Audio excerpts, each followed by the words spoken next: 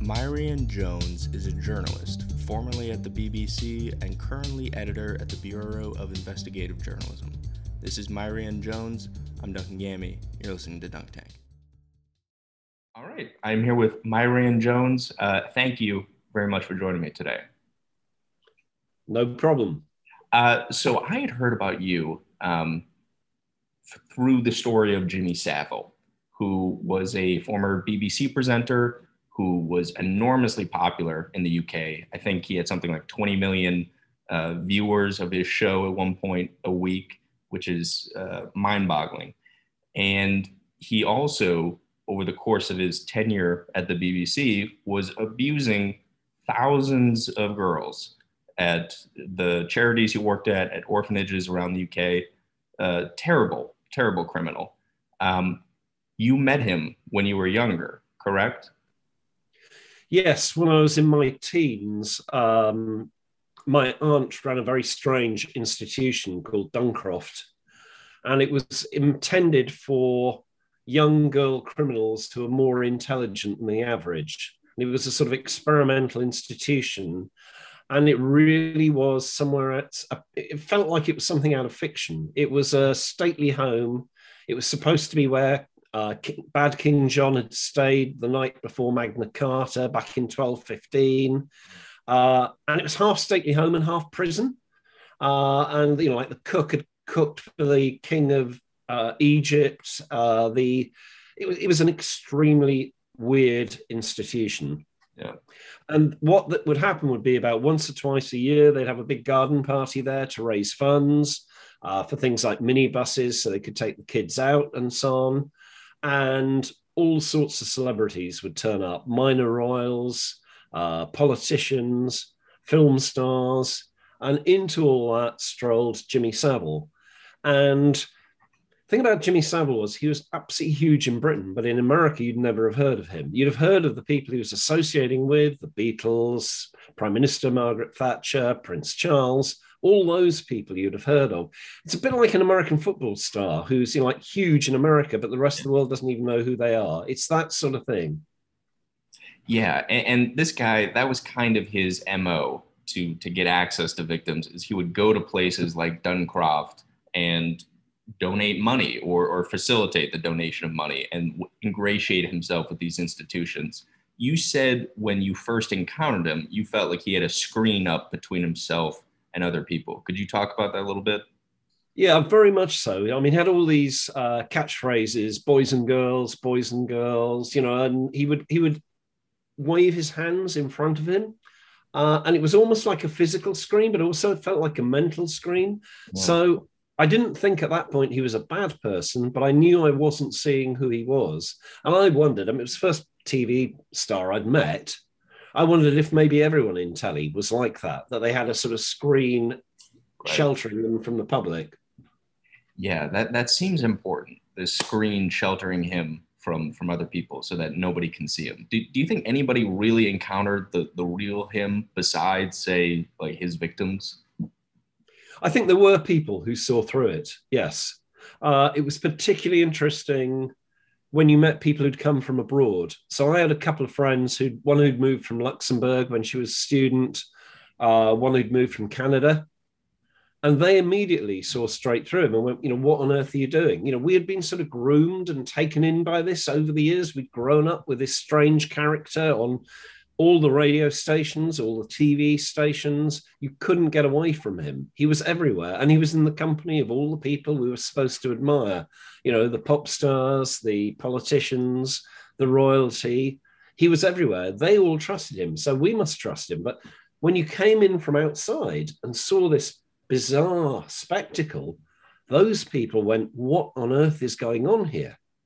Yeah, I think that's part of the reason why this story has gained so much traction and the Netflix documentary about it became so popular, not just in the UK, but in places like America, because I didn't know who this guy was. And I took one look at him and he's got this bleach blonde hair, he's waving a cigar around. He just seems so creepy. It's like, how are people not calling the cops on this guy?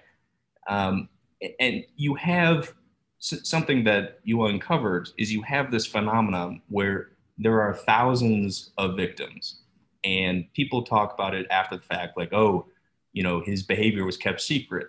And in a lot of ways, that's not true, because thousands of people know this secret. They just don't know about each other.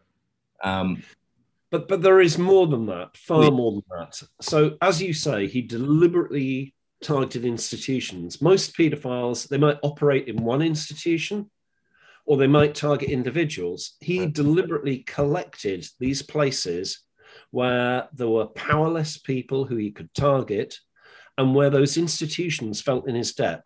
As you say, through fundraising, etc. He was a great charity fundraiser. Stoke Mandeville Hospital, which is one of the places he frequented and where he had an office. He raised £5 million for them in a very short time. It meant that the bosses of these institutions didn't want to listen.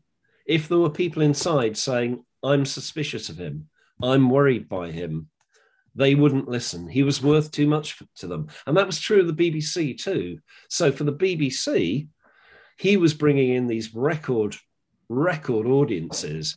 Like 20 million audience in Britain is like 100 million audience in America. Okay. I mean, it's just a colossal audience. And they knew, BBC bosses knew from at least 1973 what he was doing. And their only worry was that it might get in the press. And the press were worried about covering him for two reasons. I know in 1965, for instance, a crime correspondent on the Sunday People wanted to expose him, and his editor said, but he's our best columnist. We can't lose our best columnist because you want to expose him, which was very similar to what happened with me eventually at the BBC. But the other reason is something you don't have in America, which is Britain's libel laws really protect the rich and powerful and worthless against any allegation. Our libel laws are the opposite of the First Amendment. Yes. We really are hampered by that. And time and again, people tried to expose him, and they knew that they would be ripped apart in court, particularly because he targeted these vulnerable people. So they're going to turn up in court and they're going to say, they're going to be cross-examined. Were you a criminal? Yes. Did you ever tell lies? Yes.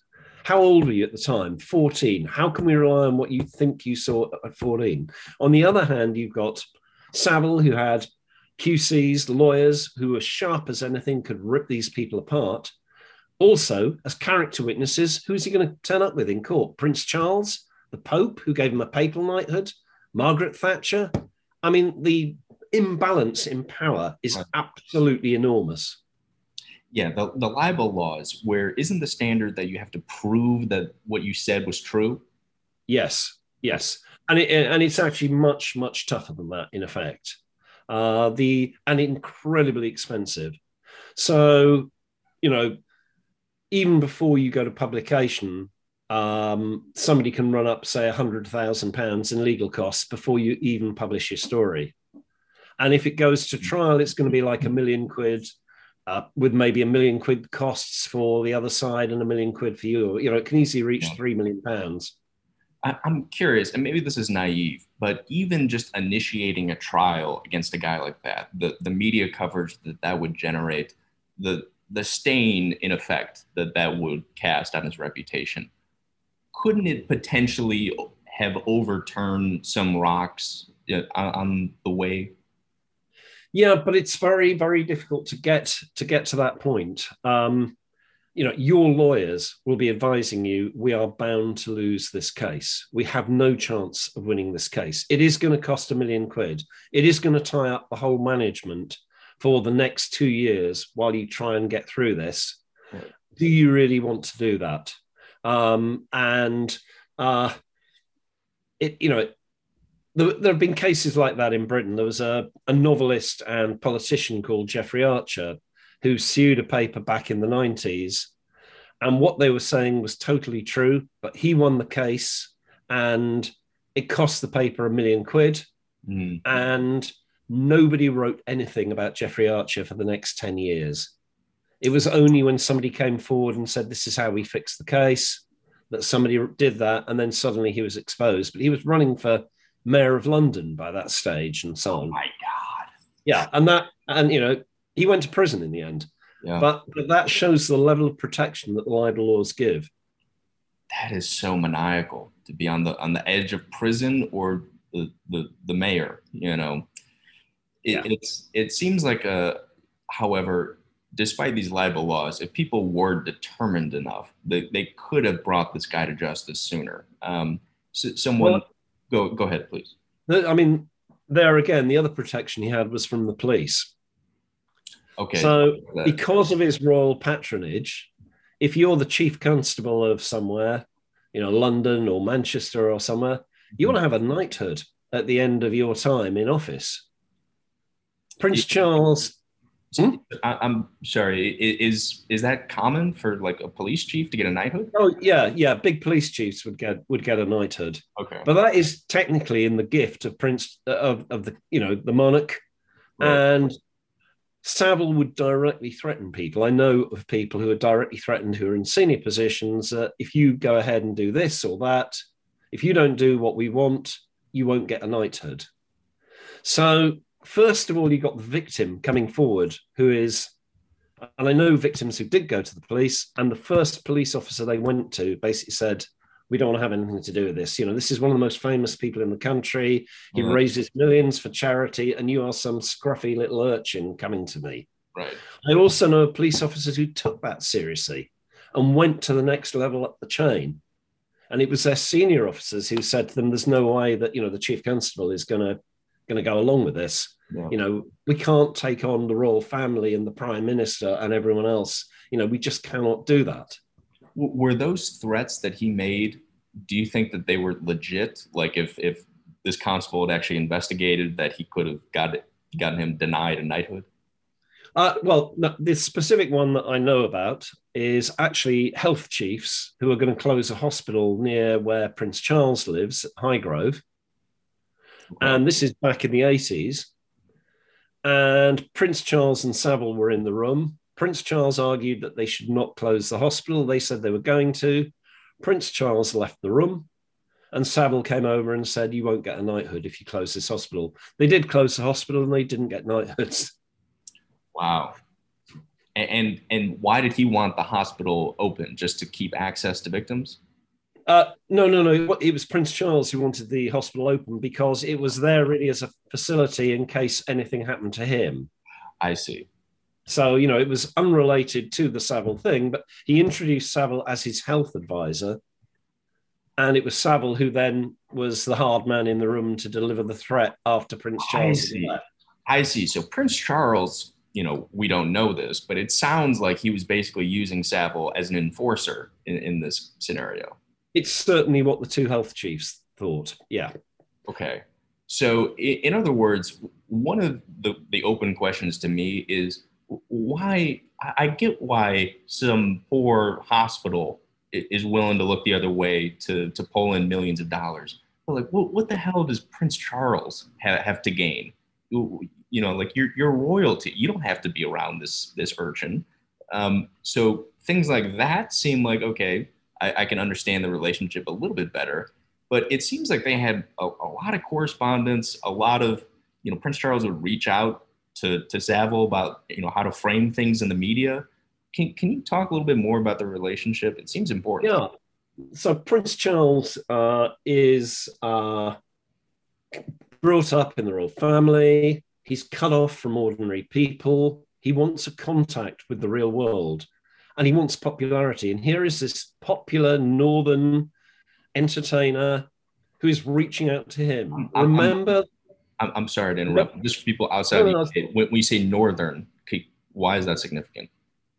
Northern, working class, not metropolitan, not part of the London elite or whatever. He appears to be this fresh face, a voice of the ordinary man who at the same time is extraordinary because he's extremely popular and can advise Prince Charles how to make himself popular, how to make himself appeal to ordinary people. So in a similar way, he cultivated Margaret Thatcher, the prime minister at the time, as well. And again, in her case, she wanted popularity. If you're a politician, you want above everything else to get votes and to be popular. And he was a shortcut to getting that popularity.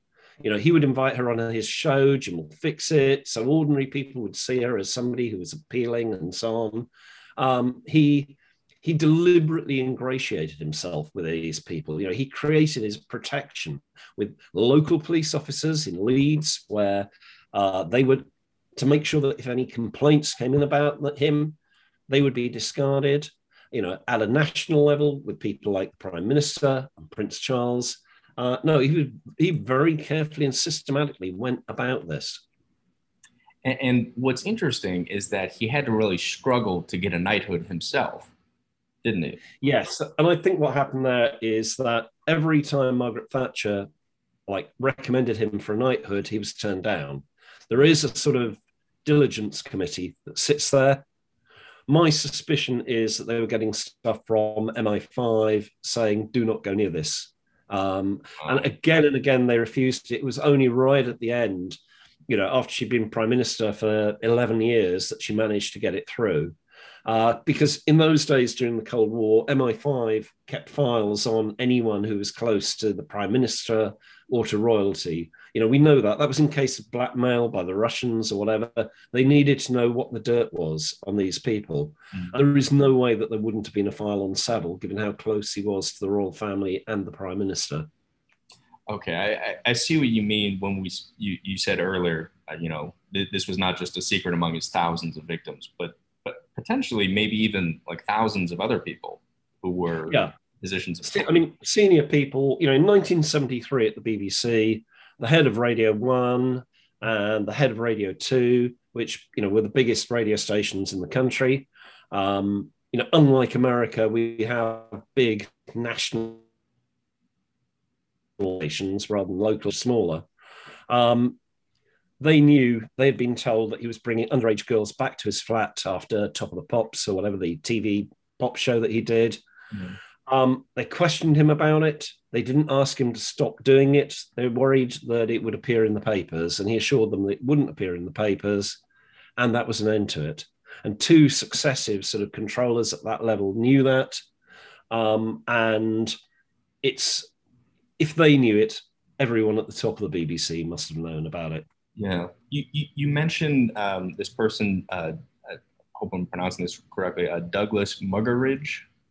Yes, he was one of those controllers of the big radio stations who, you know, was questioning Savile, but let him go and let him get away with it, really. But didn't Savile, when he questioned him, didn't he admit it? Yeah, no, he did, but he said the reason I'm bringing underage girls back to my flat is to protect them. Oh. Because who knows who they could meet out on the street. God, what a... I'm sorry, but you'd expect a career pedophile to have a better excuse than that, you know? Yeah, but he'd obviously been spotted. You know, there were obviously people had seen it happen, so he couldn't deny the fact of it. He came up with, as you say, useless excuse, but it was accepted by the BBC bosses. They either believed it or they didn't want to deal with the consequences, and I think it was the latter. I want to get into the story of your bringing, you know, his crimes to light. And I'm curious, when you started talking to victims, were you surprised? Were they surprised at the extent of the abuse? Well, it developed over time. Although, as I say, I wasn't suspicious of him back when I was a teenager when I met him. Yeah. In about 1990, when I was in my good question, how old was I?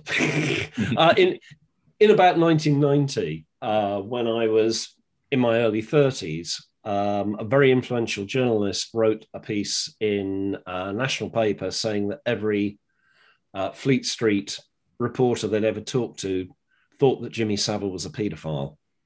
And that immediately made me think, what on earth was going on back at Duncroft when I was there? What was he doing taking 14-year-old girls out in his convertible Rolls Royce? What was really happening? And from then on, I started looking, and I heard, when I was looking at paedophiles in the Catholic Church in the early 2000s, again, because he was a Catholic, that came up again in the edge of that. And there was also a TV program which raised those allegations with him in a soft way, but raised them in about 2000. So it was increasingly more and more people were suspicious of him. I could never find victims. I was in the wrong bit of the BBC. I wasn't in Radio 1 and 2. I wasn't in Top of the Pops. I was over on the news side. But I kept hearing stories and I would try and follow them up. It's only with the start of social media. We had a thing called Friends Reunited, which was people who'd been to school together reuniting. And I would look up Duncroft on there and there would be hints about something had been going on. Mm. And it looked to me very much as if it was Savile, but no more than hints.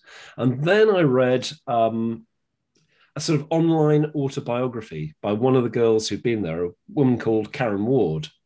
And everything about it, all this fanciful stuff about garden parties with celebs, stately home, all this stuff was in there. I knew that was true. I think anyone else reading it would think it was fantasy.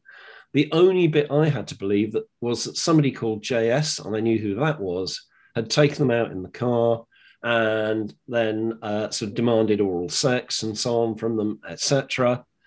So I felt pretty sure by early 2011 that something had happened at Duncroft.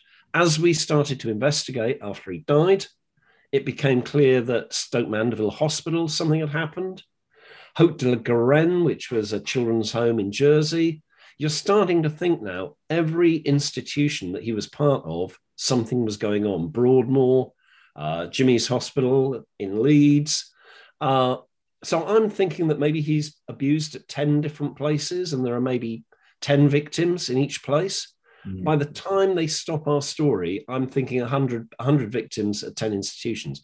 Obviously, I had no idea that it was 10 times that, that he probably raped at least 100 people and abused thousands. Yeah, that is, you've been immersed in this. So does it ever, does the shock of it ever wear off? Or you talk to someone new and you go, oh my God, all over again? Well, every time anything happens about this, people get in touch with me out of the blue. Yeah. So after the Netflix documentary, somebody came to me and told me about another institution about a mile away from Duncroft, which I knew nothing about. 2 new victims who had never reported to anyone, who were from Broadmoor, kids who were visiting their parents who were members of staff there and had been abused by him. They came forward to me. Every time you find more and more. The official number of victims is something like 450. They were the people who went to the police. But you've got to put on top of that the number of people who died before that, because he was abusing for years.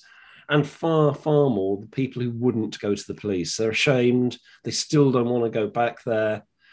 Everyone knows that with sexual assaults, the reporting rate is very, very low. I think, we're talking at the very least of a couple of thousand victims. Yeah, and potentially more. I mean, the guy was active for decades, Yes. Yeah. I mean, the first indication we have, he's supposed to have come up against the police in about 1958. And the final victims would have been in the 2000s. So, that is nearly 50 years.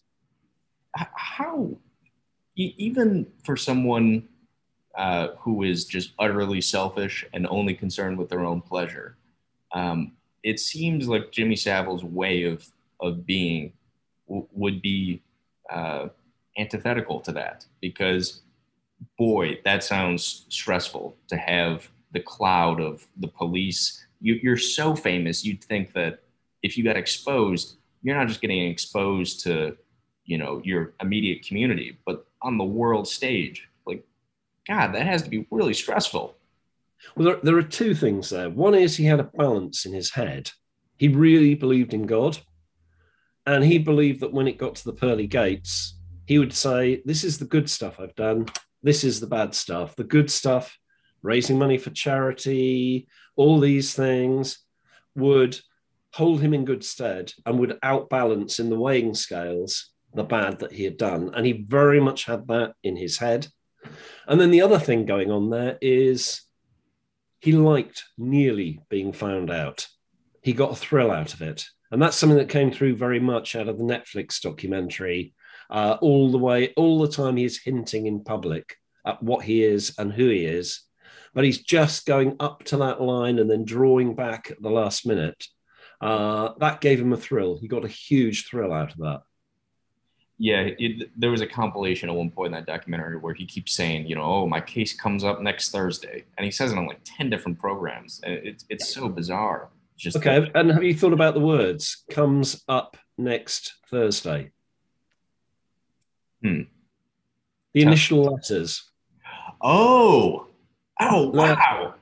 Yeah, I mean, there's all sorts of stuff going on there. Do you think that was intentional, or is that just really? No, he kept doing it. He kept doing it and doing it. He could have said comes up next Wednesday, couldn't he? Right. Or something. And he always went with that. Wow, I didn't even realize that. That's clever. Kind of. I mean, it was pointed out to me after the Netflix film. Several people got in touch and said, have you noticed? And I hadn't noticed at that point, but once he pointed out, it just makes an awful lot of sense.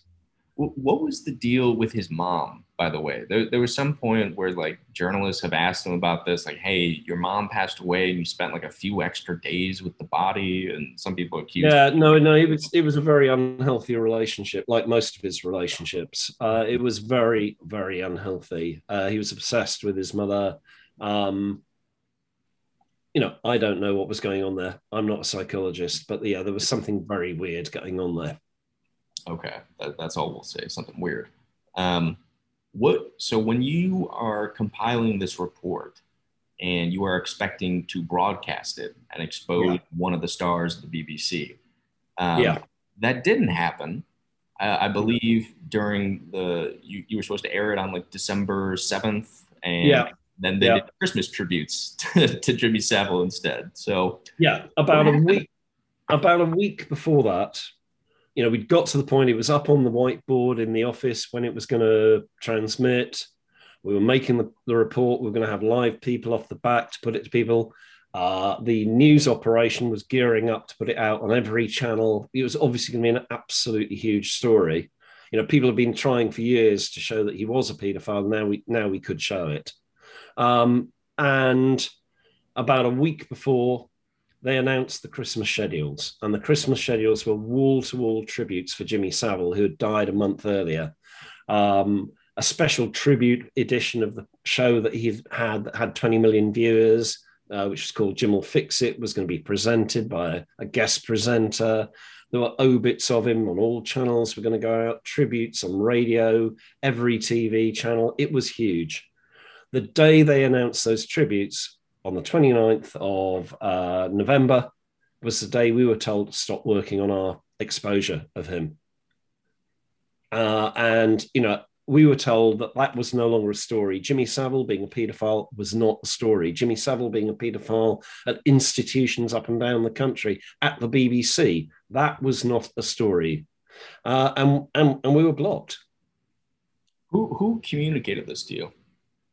Our editor, Peter Rippon, who is the editor of Newsnight, which is the program I was working on, but we believed it was coming from much higher up.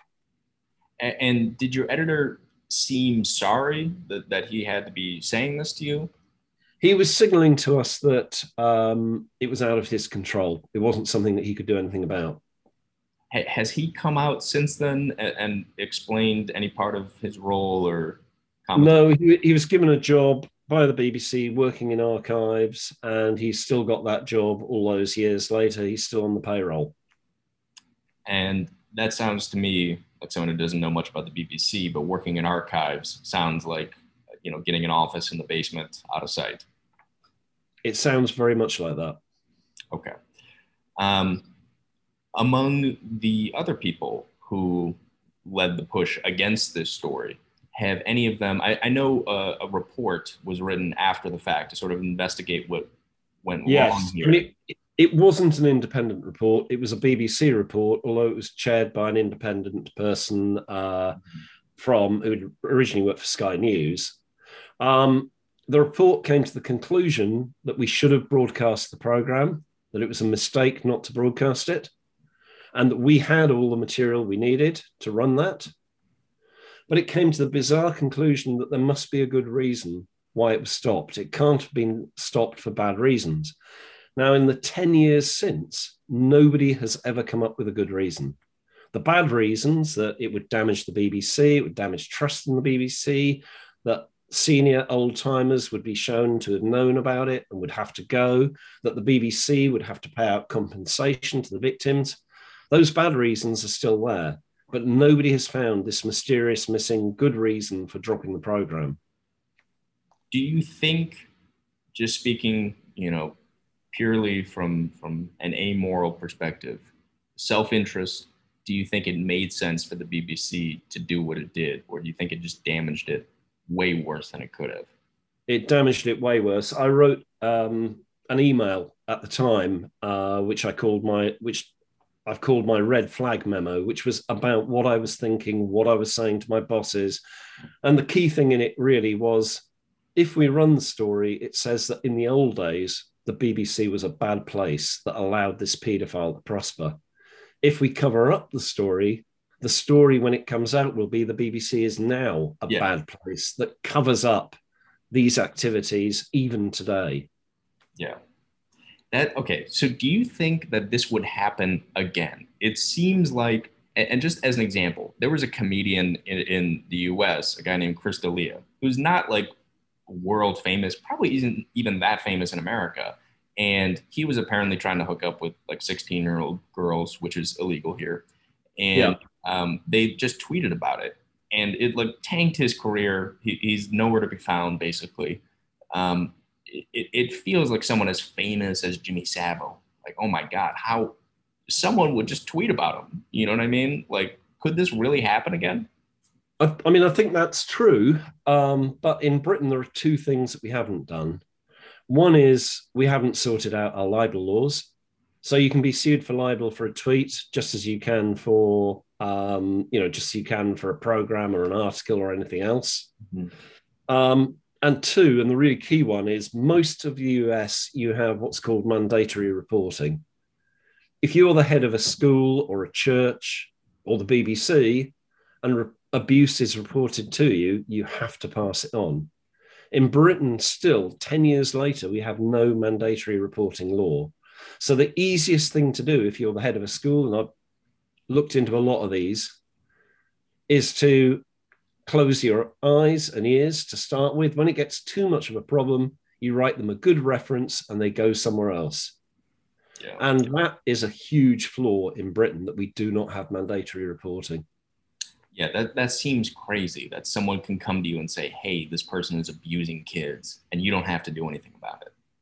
Yeah, it's mad. It is just completely mad. Most countries have now, most Western countries have now brought in such laws. I'm curious. I know, don't have a ton of time, and you got a crazy week. Do you feel like, you've done other hardcore journalism before, like Israel's nukes, voter rolls being purged in Florida, lots of other big stories. The headwinds that you faced here, you ultimately left the BBC. Was this the most challenging story to actually bring to air of your career? It has to be, right? No, what happened with this one was, essentially I made sure it went out on another channel. It took a year to do it, but it went out on a rival channel.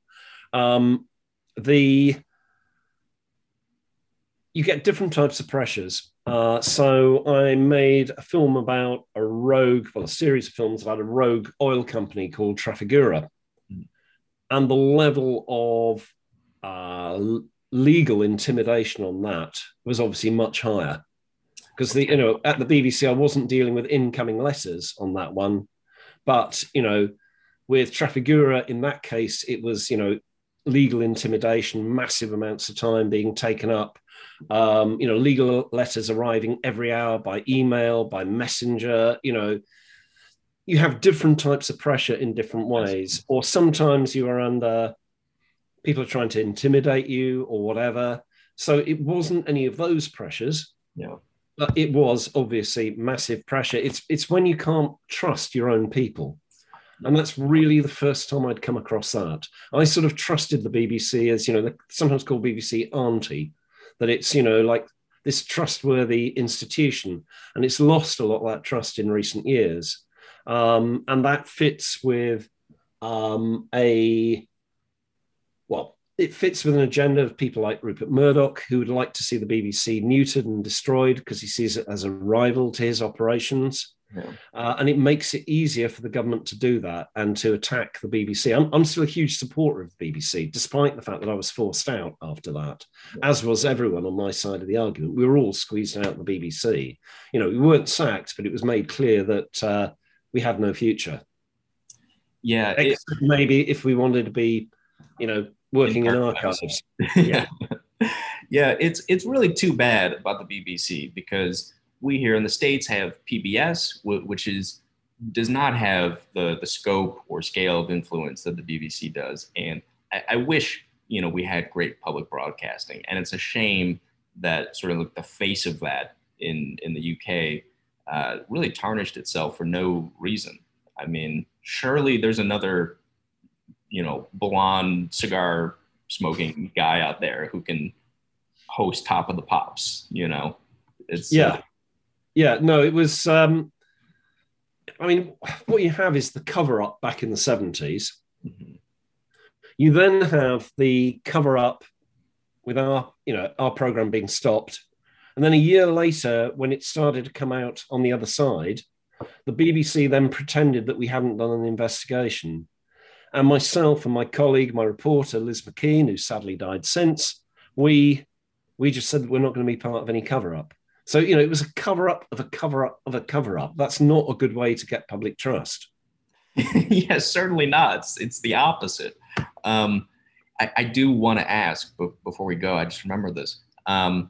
Wasn't Savile like getting girls for other people? Like I know, I think like some singer named like Gary Glitter, which is another creep. Yeah, Gary Glitter was a very popular early 70s British sort of rock and roller. And Savile invited the Duncroft girls, who were 14, 15, to see his TV show. Gary Glitter was there with him. And yes, he was facilitating Gary Glitter doing things to the girls and so on. But he wasn't, I think it would be wrong to think of him as working as part of a paedophile ring or anything like that. He was a loner. There were opportunities and things came up, and he might be part of that. But he very much controlled things himself. He didn't want to be vulnerable to anyone else, really. He wanted to control his own destiny. Yeah, I think that makes sense. I remember hearing an interview with a cop where someone was trying to say, okay, how would you get away with murder? And he's like, okay, give me your perfect plan. He's like, okay, me and a friend. He's like, stop. He's like, you're already caught. You have one other person involved. You're done. Yeah, exactly right. Okay, last thing I want to ask you before we go here is this story feels on some level reminiscent of, not exactly, but the Jeffrey Epstein story, where you have a guy in elite New York circles who everybody seems to have been hanging out with and basically aware of his criminal activity and not really doing anything about it. And it seems to be just an indictment of this whole culture. It's like, okay, if you guys can't protect, us from a criminal pedophile who's operating for decades, like what good are you for? Do you feel that way on any level about the UK police, BBC, royalty? I mean, this is a pretty damning indictment of all of them, isn't it? No, it is. But the one good thing I would say is that what came out of it in Britain was more of a tendency to believe the victims. I know people who, because Savile came out, then went and said, look, my uncle raped me repeatedly when I was, 13, 12, and were believed, and the prosecutions, were made. And it sort of spawned a distrust of celebrities rather than a complete belief in everything they did. In some ways, it can be seen as something which was a sort of progenitor of Me Too movement, and the fact that people like Harvey Weinstein would no longer be believed against his accusers. And yeah, it can, it's led, I think, to the fact that Epstein could be prosecuted, that Ghislaine Maxwell could be prosecuted in ways that, although their celebrity and wealth and power protected them, juries are more likely now to believe the victim than the abuser, and prosecutors are more likely to try and prosecute rather than hide. Still in Britain, out of all the people who are reported to the police for rape, less than 1% get convicted. The levels are still unbelievable.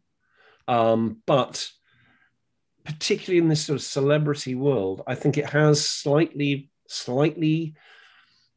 evened up the balances a little bit, so that the victim has a chance, still not very good chance, but a chance of getting justice. Well, I think that's certainly better than where we're starting from. So that is a positive. Before we go, is there anything, you have a website, any books, etc., where people can go if they want to check out more of your work? I'm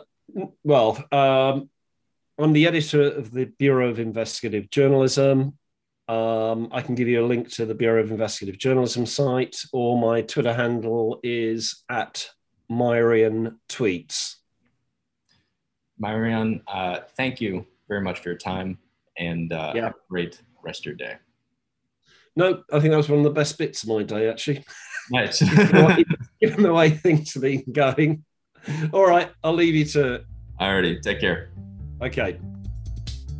Thank you to Meirion Jones, and thanks for listening to Dunk Tank. I'm Duncan Gammy. See you next time.